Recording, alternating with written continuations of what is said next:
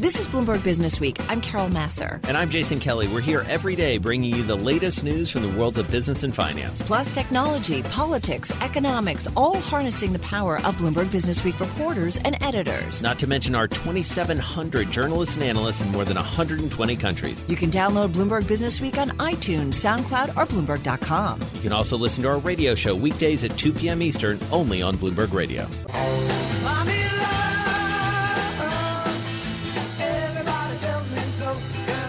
Well, not a lot of love today for Target and a lot of other retailers.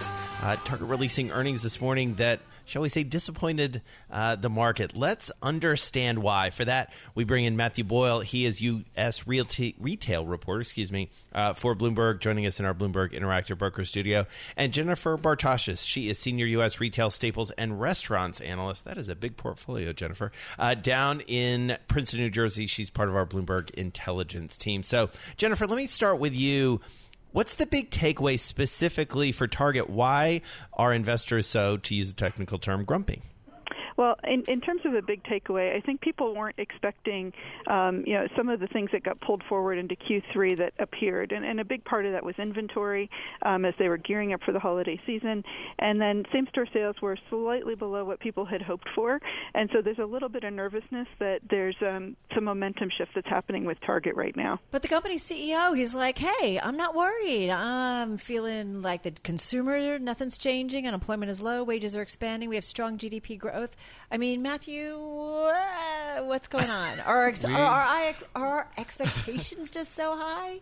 Yes. There's what investors are seeing. There's what shoppers are seeing. There's what CEOs are seeing. And Brian Cornell, it was the first question we asked him right out of the gate on the call today. The shares were already down, 10, 11%. Yeah. And we said, Brian, in August, you said this was the best consumer environment you had seen in your 37-year career, ever. Right.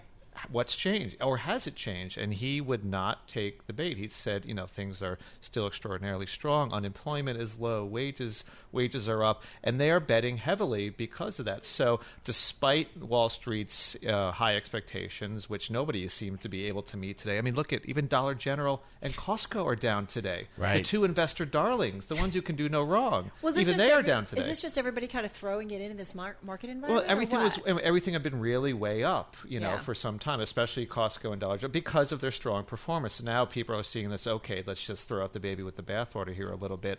But we will see come, 24, 48 hours when people start lining up, who's made the right bets on toys and electronics, for example. Yeah. Toys is going to be a huge battleground this year. Target's adding square footage in 500 stores. Even Best Buy is selling Barbies. Why is Best Buy selling Barbies? Because somebody's going to be in a Best Buy getting a mobile phone or a TV, and oh, by the way, let me pick up a Barbie as well. That would have been me, if my daughter was younger. That's the kind of thing I would have done. Like, oh, look, yeah, it's there, right? And so has the world, obviously Toys R Us coming out of that market has upended the toy world. Jennifer, how much else, what other ways has the world changed? We talk about e-commerce all the time. We talk about the retail apocalypse. Is the retail apocalypse now upon us, or is this just a blip? No, I think this is just a blip. There's still a big role for brick and mortar stores in retail, and there's no question that online sales are going to continue to grow and that e-commerce is going to continue to get bigger and bigger every year. But people still want to have some sort of experience. And kind of looping back to what you're talking about with toys, there's an element to discoverability. People want to browse and they want to see things and they want to look at it and go, ooh, I want to touch that and play with that, and that's the role that stores play. So going into the holiday season, I think there's still opportunity for strong traffic into stores and for people to use those as a way to fill out those Christmas lists, right, beyond things that they just want to get online. And to be fair, if I look at the movers in the S&P 500 Super Composite Retailing Index, that index is up, I think, about 12% so far this year. But Urban Outfitters is the number one gainer in the index. It's up 3.3%. Its sales, Matt, beat estimates. So, investors are being selective to some extent. Best Buy is up as well. And Jennifer talked about that experiential, desire. Best Buy is a really good example of that. You can walk in and take a look at all the smart home devices. There's a category that people are still like, do I need this stuff? Right. How is it all going to talk together? Do I need it for grandma or do I want it for home security? That's a reason to go into a store, is to get that all figured out. Right, and it's interesting, Matt, you were talking with us earlier this year about this idea of Best Buy specifically sort of like hugging Amazon a little bit closer, that was a discrete strategy there. So Jennifer, if we look at other names that we need to either be concerned about or even some where we might see some more optimism as we continue to get numbers, where are you focused? Well, I'm certainly looking at, in terms of the big box guys, I'm looking at categories within the store. Everybody's fighting over toys, but apparel should have a good season this year. Maybe not as strong as last year, but it still should be a good season for people. As Matt talked about, anything that has to do with like home technology, voice-enabled, items. Are all areas that we're looking at. Well, and Jennifer, easy not for me to say, safe to say that the sentiment towards retail could change the day after Thanksgiving. Yeah, sure. I mean, it's a volatile time, and everybody has expectations, right? So Black Friday started, already a week ago. Right. In reality, it's Black October, or so. I don't know when it starts now. Yeah, you've got pre-Black Friday sales, and so the whole thing is stretched out much over a much broader period of time. So there won't be maybe as many surprises because of the early releases, but we'll still see what comes on Friday. Matt, 30 seconds. What are you going to be watching out for on Black Friday? Black Friday, well, I'm going to be hopefully talking to some market managers, regional managers for some of the big box stores to get an early read on what are they seeing. What they are seeing is way more important than what I am seeing. They are the experts. They're in the stores. They're overseeing dozens of stores in a particular region. Right. That's going to be key. I always love it. That's a great reporter right there. Matt Boyle, U.S. retail reporter for Bloomberg, here with us in our Bloomberg Interactive Brokers studio. And Jennifer Bartashus, senior U.S. retail staples and restaurants analyst for Bloomberg Intelligence, joining us on the phone from Princeton. Thank you both.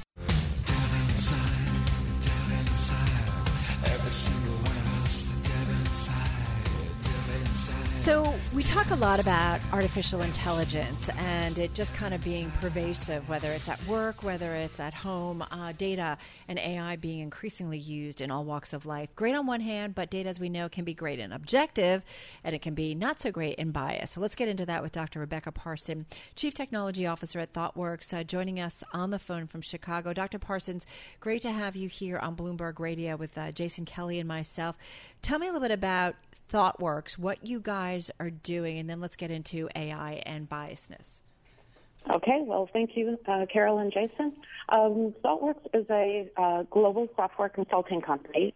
We essentially write custom software for our clients around the globe. We're in 14 different countries, in India, China, Australia, both North and South America, the UK, Europe, and we tend to work across domains. So we don't just focus on financial services or retail or travel.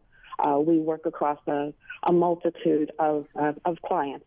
And we try to bring creative and innovative technology solutions that help companies differentiate themselves from their competitors. And so let's talk about this idea of bias within some of these systems, Dr. Parsons, because it's actually a topic we've explored in the pages of Bloomberg Businessweek, and it's a little bit scary, to be honest. And I think one of the things that you've picked up in your research is something we've talked about, which is facial recognition to start. Tell us how it works its way in there. Well, when you look at any of these AI algorithms, they are trained on the basis of a training data set. And so if there's any kind of bias in the data set, that's going to result in bias in the model. And in facial recognition, for example, very often the vast majority of the faces used in the training set are white. Many of them are also white men. And as a result, you get lots of very fine discrimination between faces of white men, but then it starts to break down when you look at women and people of color in general, because they don't have as many samples to use to make those fine differentiations. And so what it results in is very often Black women will get identified as white men. Yeah, not so great. Not at all. But you know what I wonder, and I'm just going to play devil's advocate a little bit, Dr. Parsons. You know, I feel like these are continuing to be evolving technologies. We're trying to understand them. We're trying to understand the impact of them and how to make them better. Is it just a matter of time that we will have more samples, more data that is much more diverse and more representative of the world? I mean, think about it. You can't have Alexa work well in India unless you have input that makes sense in that marketplace. And I feel like, is it just a case of us all being a little patient here and hopefully that the inputs get smarter, better, more diverse? Well, it's certainly going to get better as we get additional input. And there are, in fact, for voice recognition systems, activities going on to try to capture more voices from non-English speakers as well as different countries with different accents. Because, again, the accent that an individual uses also makes a difference. And as we increase the size and diversity of the data set, yes, it is going to get better. The question is what happens while we're waiting.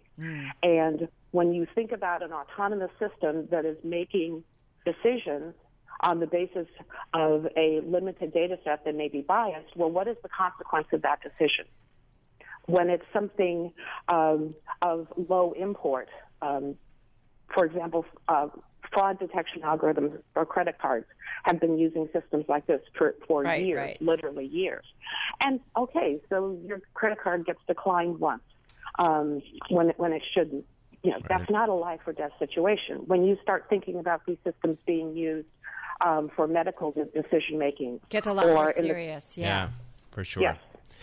Dr. Rebecca Parsons is Chief Technology Officer at ThoughtWorks, joining us on the phone from Chicago. Congratulations. Really important work. No, exactly. And this is something that has to be worked out. And I wasn't trying to be flip, but I do think, everybody who's working in data and stuff has to make those data pools a lot more diverse. And I think, unfortunately, it takes a little bit of time to work our way through with it. Right. And, I mean, it points to some underlying biases that we have, across the corporate world and even within the tech world as well. And it doesn't help to know you're so far away. It's exactly what the folks at Buffalo are saying. Hey, Elon Musk, come visit us. What's the problem? This is a fascinating story, and it's in this upcoming issue of Bloomberg Businessweek that'll be out later in the week. Austin Carr wrote about the Gigafactory, and no, it's not the one in Vegas or Nevada. We're talking about the one in Buffalo, Gigafactory 2. Austin Carr is technology reporter at Bloomberg News in our Bloomberg Interactive Brokers studio. Great story. Terminal users are reading it as well. They're like, what? Wait, what? I didn't know that they had another Gigafactory. So tell us, set the stage for us. What's going on in Buffalo? So a couple of years ago, Elon Musk made this big commitment to the state of New York and the city of Buffalo to really bring Tesla's operations in solar. They made this big bet on solar a couple years back, and the whole idea was to build this massive solar factory in Buffalo with $750 million in funds from the state of New York. In exchange for creation of jobs and about $5 billion in ongoing investments in the area over the course of a decade. But in the couple years that Elon has committed to this project, we really haven't seen that much project. In fact, they've closed off the factory to the public just until just a couple of weeks ago when they let a couple reporters from Bloomberg News inside the factory. And what did they see?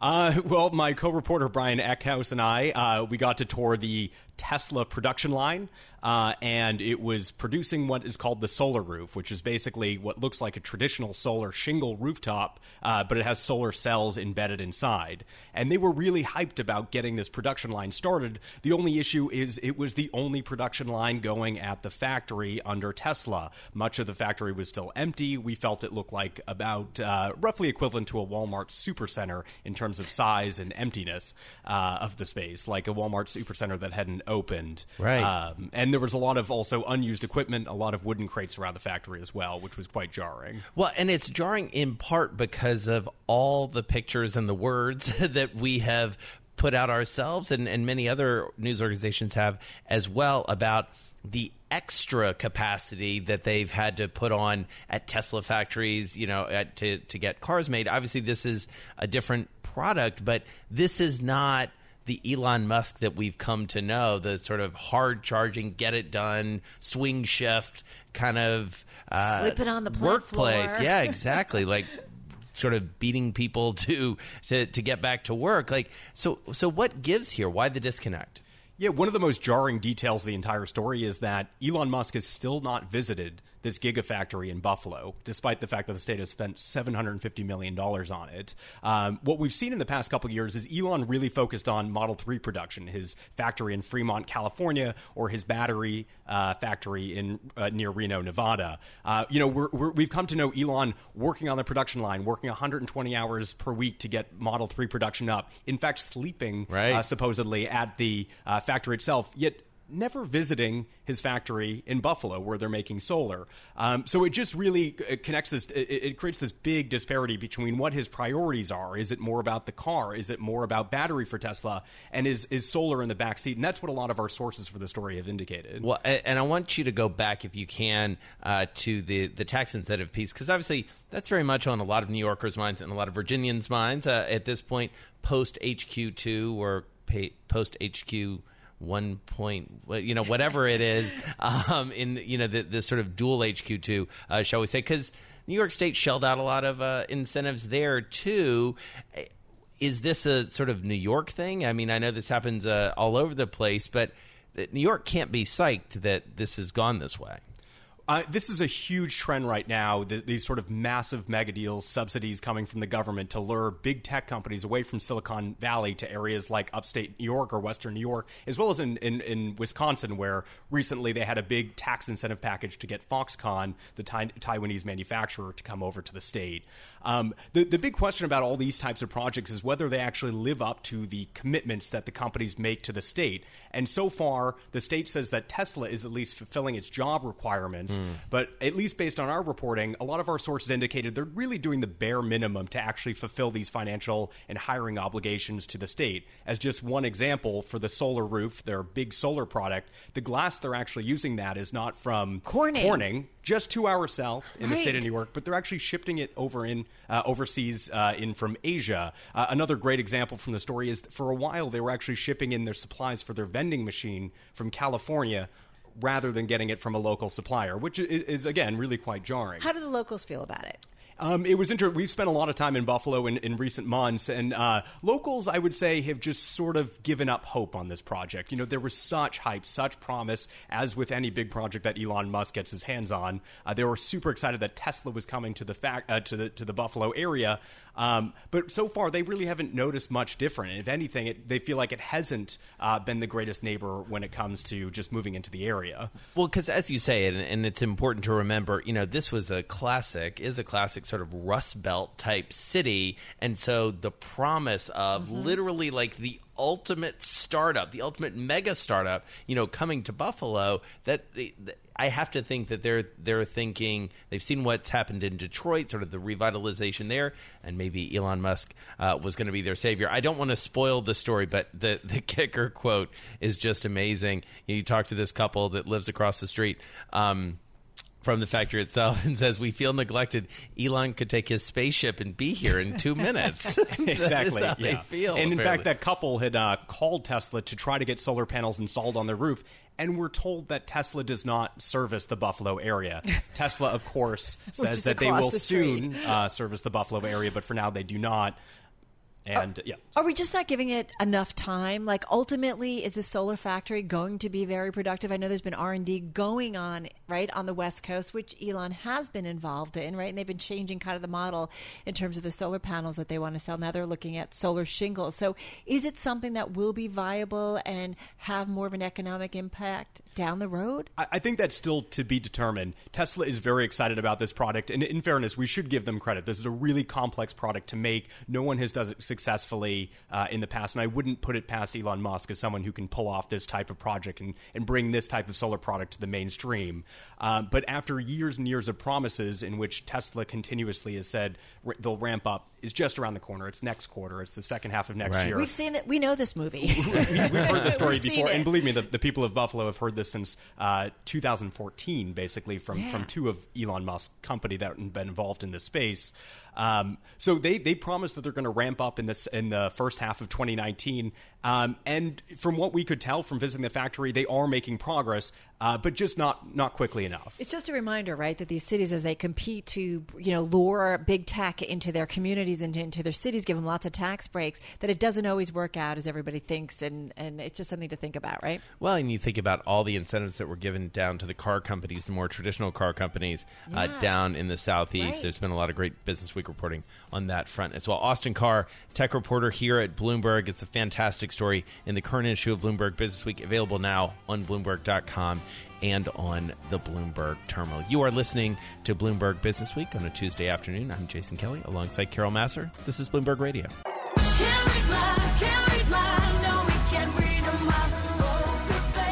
Tell you, Paul Brennan, I love this Lady Gaga song. It's just so cool. And if I didn't like Annie Massa so much, I thought you were going to say, I love this lady, Annie Massa. I was like, yeah, great. Well, she's I love terrific. her too. Yeah. And if I didn't like her so much, I would have just kept Lady Gaga going. I'm just telling you. Annie Massa is our investing reporter at Bloomberg News. Great headline on her story and a great story to back it up. The poker ace is playing a key hand in the $5 trillion ETF market. Nice to have you here. Thank you. She's so in much. our Bloomberg Interactive Broker studio. So what are you writing about? Tell everybody. I wrote this story about a firm that's little known, I would say, especially outside of Wall Street, that is pretty crucial in the ETF market. And the poker connection is that so the firm Susquehanna trains its traders using poker and Texas Hold'em and a bit of game theory. So it plays a very large part in their kind of whole trading process. I mean, I have to think, and maybe it's just because it does evoke memories of, and allusions to arguably one of the best known books about Wall Street, Liar's Poker, but I feel like this story is going to go viral at business schools, and all of a sudden Susquehanna is going to get a whole lot of incoming job applications. So what's the theory behind this type of training? Their outlook is that poker trains you to make the kinds of decisions in uncertain circumstances, probability-based decisions in uncertain circumstances that you have to make in financial markets. And their training kind of preps people to be able to make smart bets, and you're actually rewarded more really if you're making smart bets for the right reasons versus just like gambling and making uninformed kinds of decisions and just, placing a wild bet and then succeeding.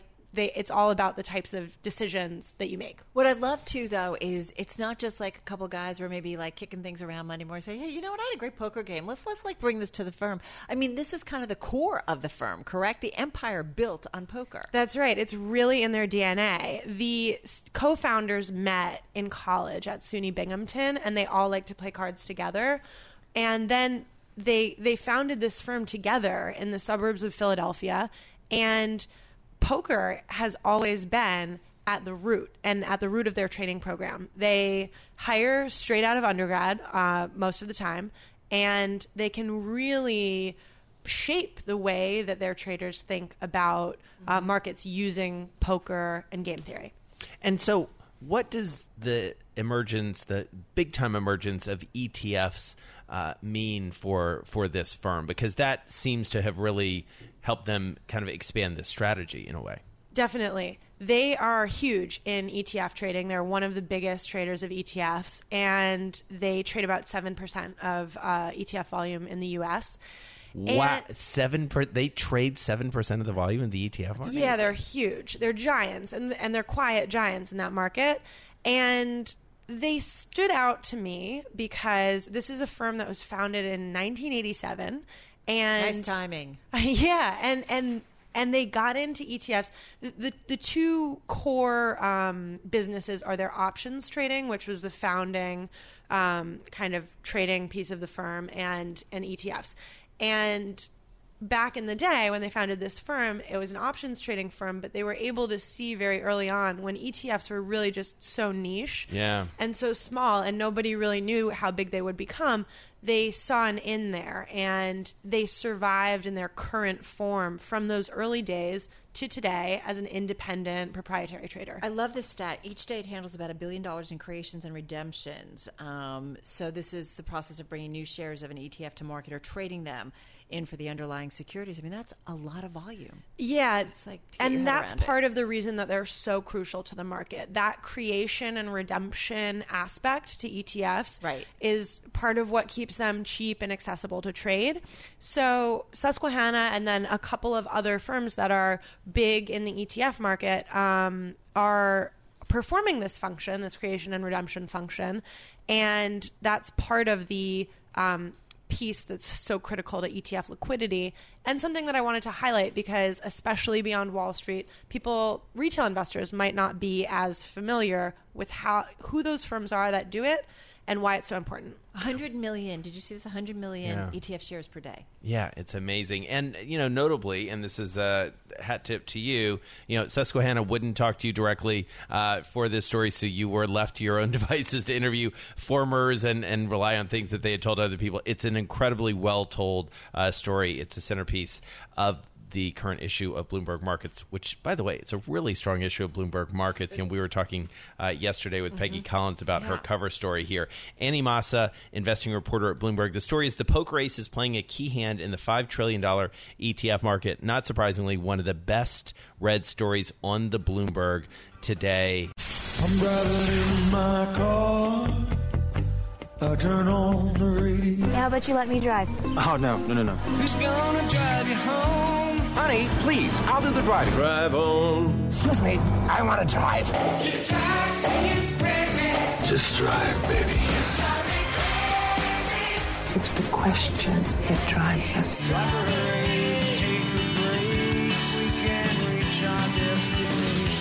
This is the Drive to the Close. That funky music will drive us till the dawn. On Bloomberg Radio.